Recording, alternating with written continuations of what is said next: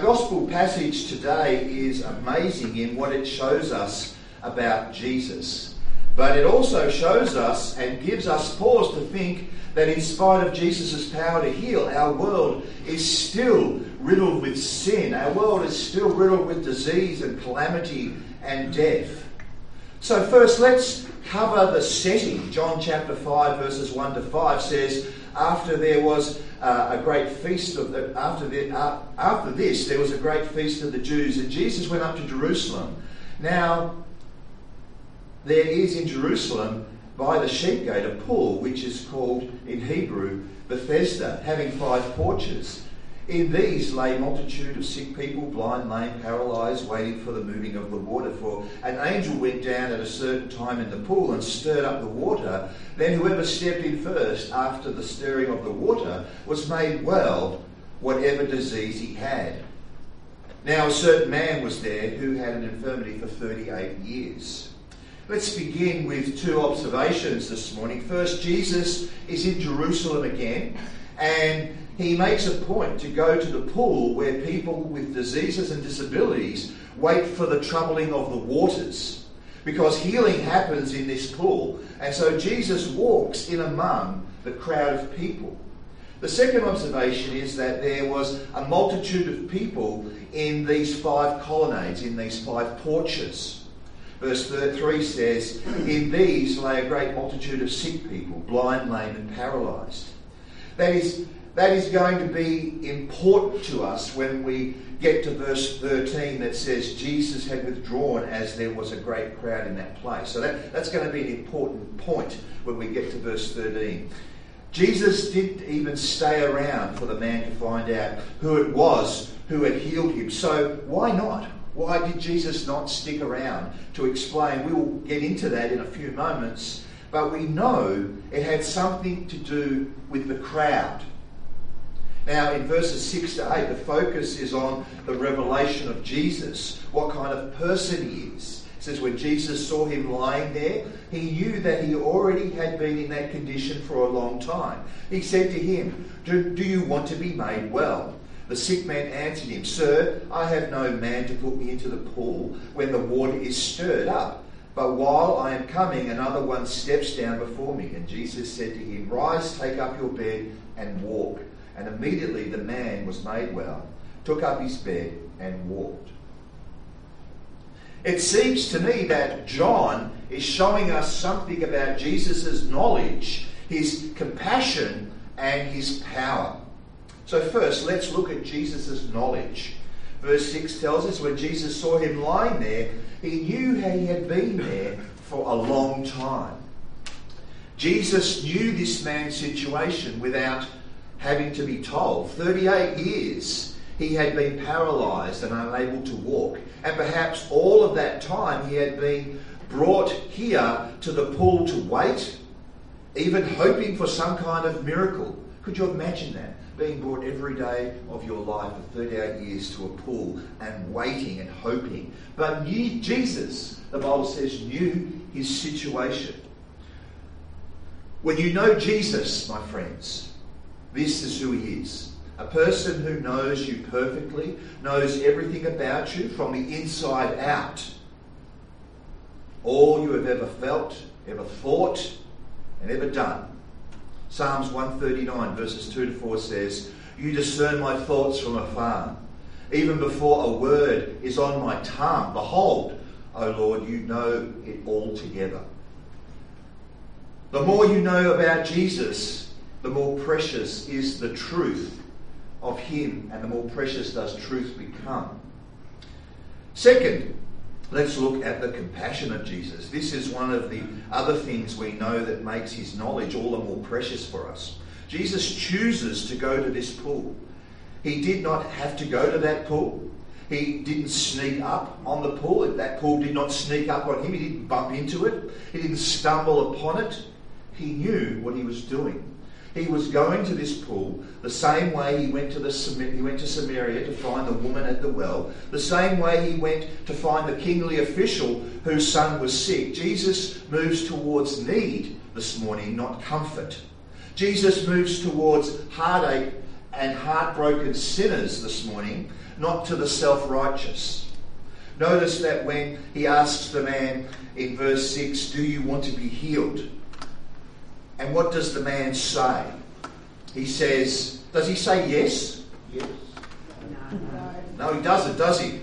Instead, he explains his tragic situation, doesn't he? In verse 7 it says, Sir, I have no man to put me in the pool when the water is stirred up, but while I'm coming, another steps down before me. Jesus doesn't put much stock in the sick man's excuse for not actively seeking healing for 38 years. He also doesn't pay much stock in the sick man's ritualistic justifications either. Instead of providing a straightforward answer, the sick man tells a story explaining why his healing has been delayed. The sick man is basically saying, oh, it's okay, Jesus, I know how God works. When the angel stirs the water, I just need to get in the pool, but I have no one to help me in. There's a real sense here that godly action and thought have given way to self-pity. Self-pity is a destructive force, my friends, particularly in a believer's life. It makes the enemy of our soul laugh at us. It hinders our life's progress. Self-pity creates a self-destructive cycle of self-sabotage. Self-pity supplies us with the pleasures of being supported momentarily, to be cared for and emotionally pandered to momentarily.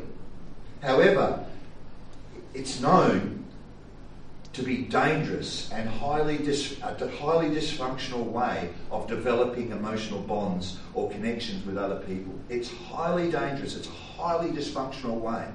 Self-pity is the clear evidence. It's clear evidence of faithlessness. The impotent man has lost faith. He has become hopeless. He has become faithless. He no longer expects to be healed by the pool. He has succumbed to failure. But the good thing is that in his depression and in his helplessness, Jesus meets him. Jesus asks no more questions. Jesus simply acts. Verse 8, get up, take up your bed and walk. So it looks like this healing is not a response to anything religious, anything faithful about this man or what this man has done. It looks like Jesus healed him simply because his situation was so miserable for so long. In other words, it looks like it came from Jesus' compassion, not this man's faith or righteousness. I've counted at least 9 times in the Gospels where Jesus says, or where it says that Jesus was moved by compassion or by pity. So not only does Jesus know us perfectly, but he is easily moved by the misery that you and I feel. His therapies are not always what we want, but that's not owing to his heartlessness this morning, because Jesus is not heartless. He is compassionate to us in our misery. Hebrews chapter 4 verses 15 to 16 says, For we do not have a high priest who is unable to sympathise with our weaknesses, but one who is in every aspect has been tempted as we are, yet without sin. Let us then with confession, or with confidence, draw near to the throne of grace, that we may receive mercy and find grace to help in a time of need. So Jesus' knowledge of us is complete, and his compassion towards us is great, and now his power is immediate and sovereign. Verses 8 to 9 says, Jesus said to him, Rise up, take your bed and walk. And immediately the man was made well, took up his bed and walked. That word immediately conveys the closeness this morning of Jesus' power. When he speaks, diseased muscles and bones obey, and they obey immediately. This is the aim of John's Gospel. John wants us to see the complete knowledge, the heartfelt compassion, and the sovereign power this morning of Jesus. So, my friends, this is how we get to know Jesus. This is how we build a relationship with Jesus. You meet him here in his word, and you speak to him. You tell him what you think and feel about his knowledge and compassion and power. You ask him to shape your thinking and your feelings around this sight of his glory, and then you walk out of this church building or out of your daily prayer encounter with him into the day and live in fellowship with this Jesus. Not an imaginary Jesus this morning, not a self-made Jesus, not a Jesus born out of self-pity, but a real Jesus, a living Jesus, revealed with absolute authority in the words of his apostles this morning. Now, at this point in verse 9, John says something that feels abrupt. He says, "And that day was the Sabbath." We're all thinking about how magnificent Jesus is and how happy the healed man must be. And then John says it happened on the Sabbath. And we pause and say, oh, what now?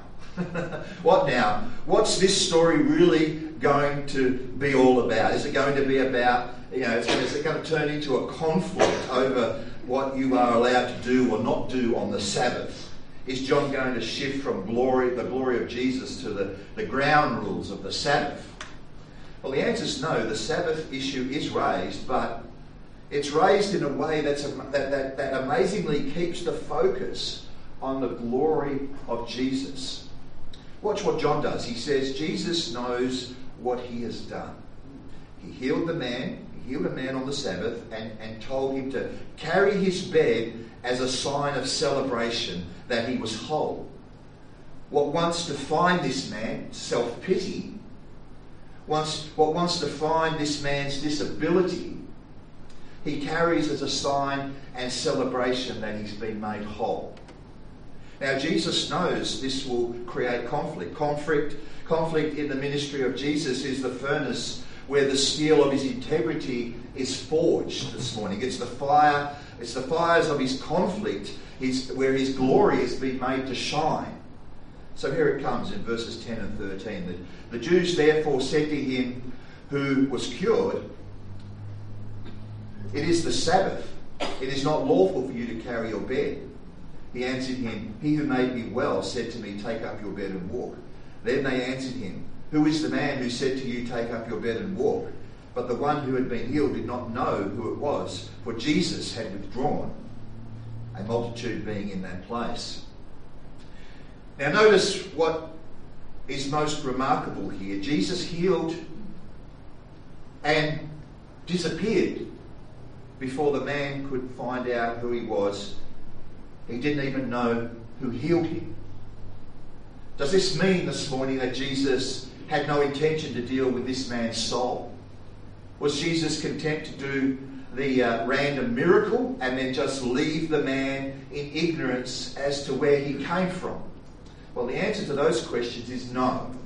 And we know this because verse 14, it was Jesus who found the man, not the man who found Jesus. Afterward, Jesus found him in the temple and said to him, "See, you have been made well.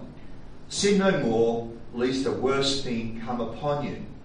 Now, Jesus had no intention of walking away from this man and leaving him with nothing more than a healed body. Notice two things. At the end of verse 13, the reason Jesus walked away from the man was that there was a crowd there. The place was filled with sick people and no doubt those who cared for them as well. If Jesus had stayed there after healing one man, there would have been a commotion of miracle-seeking people. And this is not the main thing Jesus is after. So notice secondly, now this is confirmed in verse 14. Jesus seeks out the man in the temple and tells him the real issue for his healing. So what's the issue? The issue is holiness, not health. Jesus basically says, "I have healed you to make you righteous." Jesus says to the man, "Sin no more." In other words, stop sinning. My aim in healing your body is the healing of your soul. I have given you a gift. You didn't earn it. You weren't good enough for it. I chose you freely and I healed you. Now live in this power. Let the gift of healing, the gift of my free grace, be a means of your righteousness.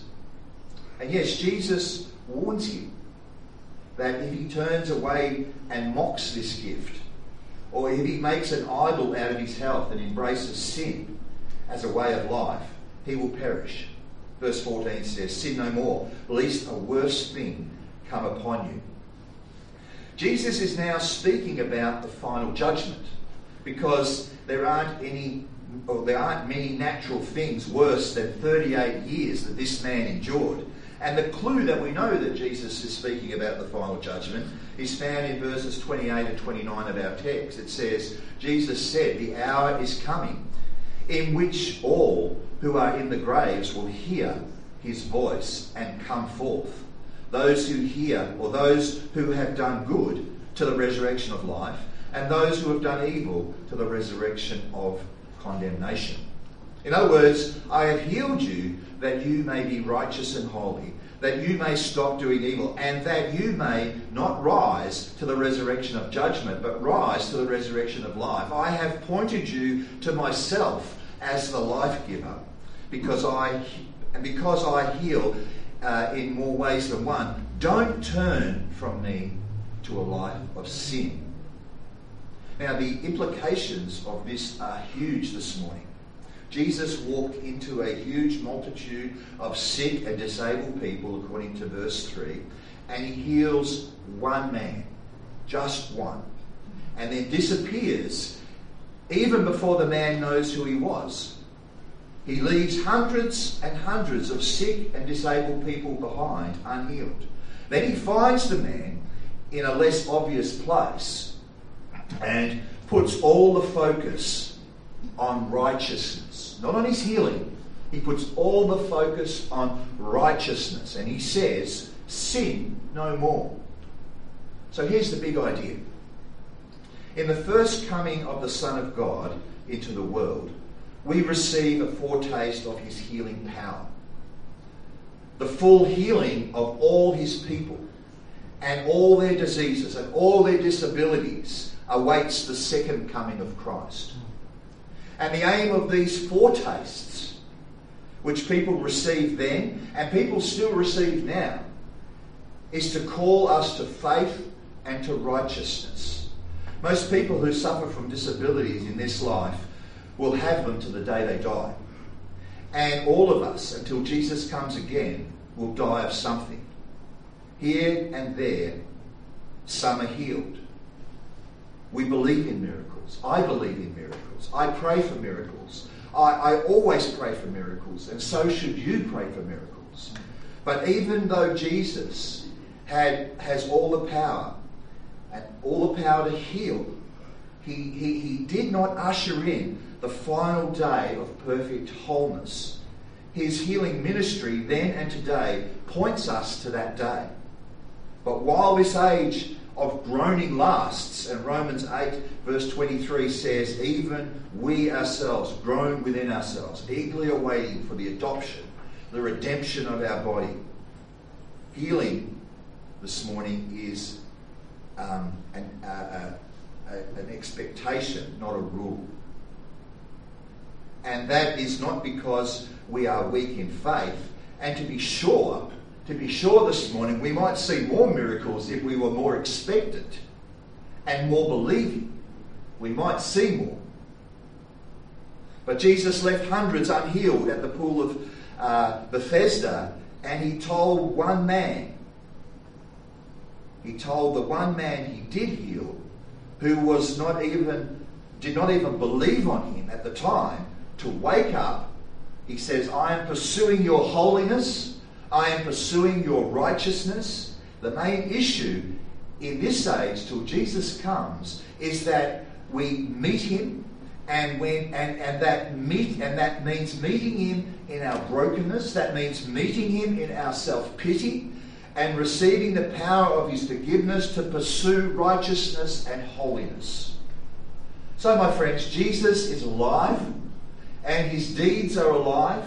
He chooses to ignore traditional ways and to do new things for the sake of his name. So Jesus knows. Jesus knows everything. Jesus is compassionate. And Jesus is sovereign.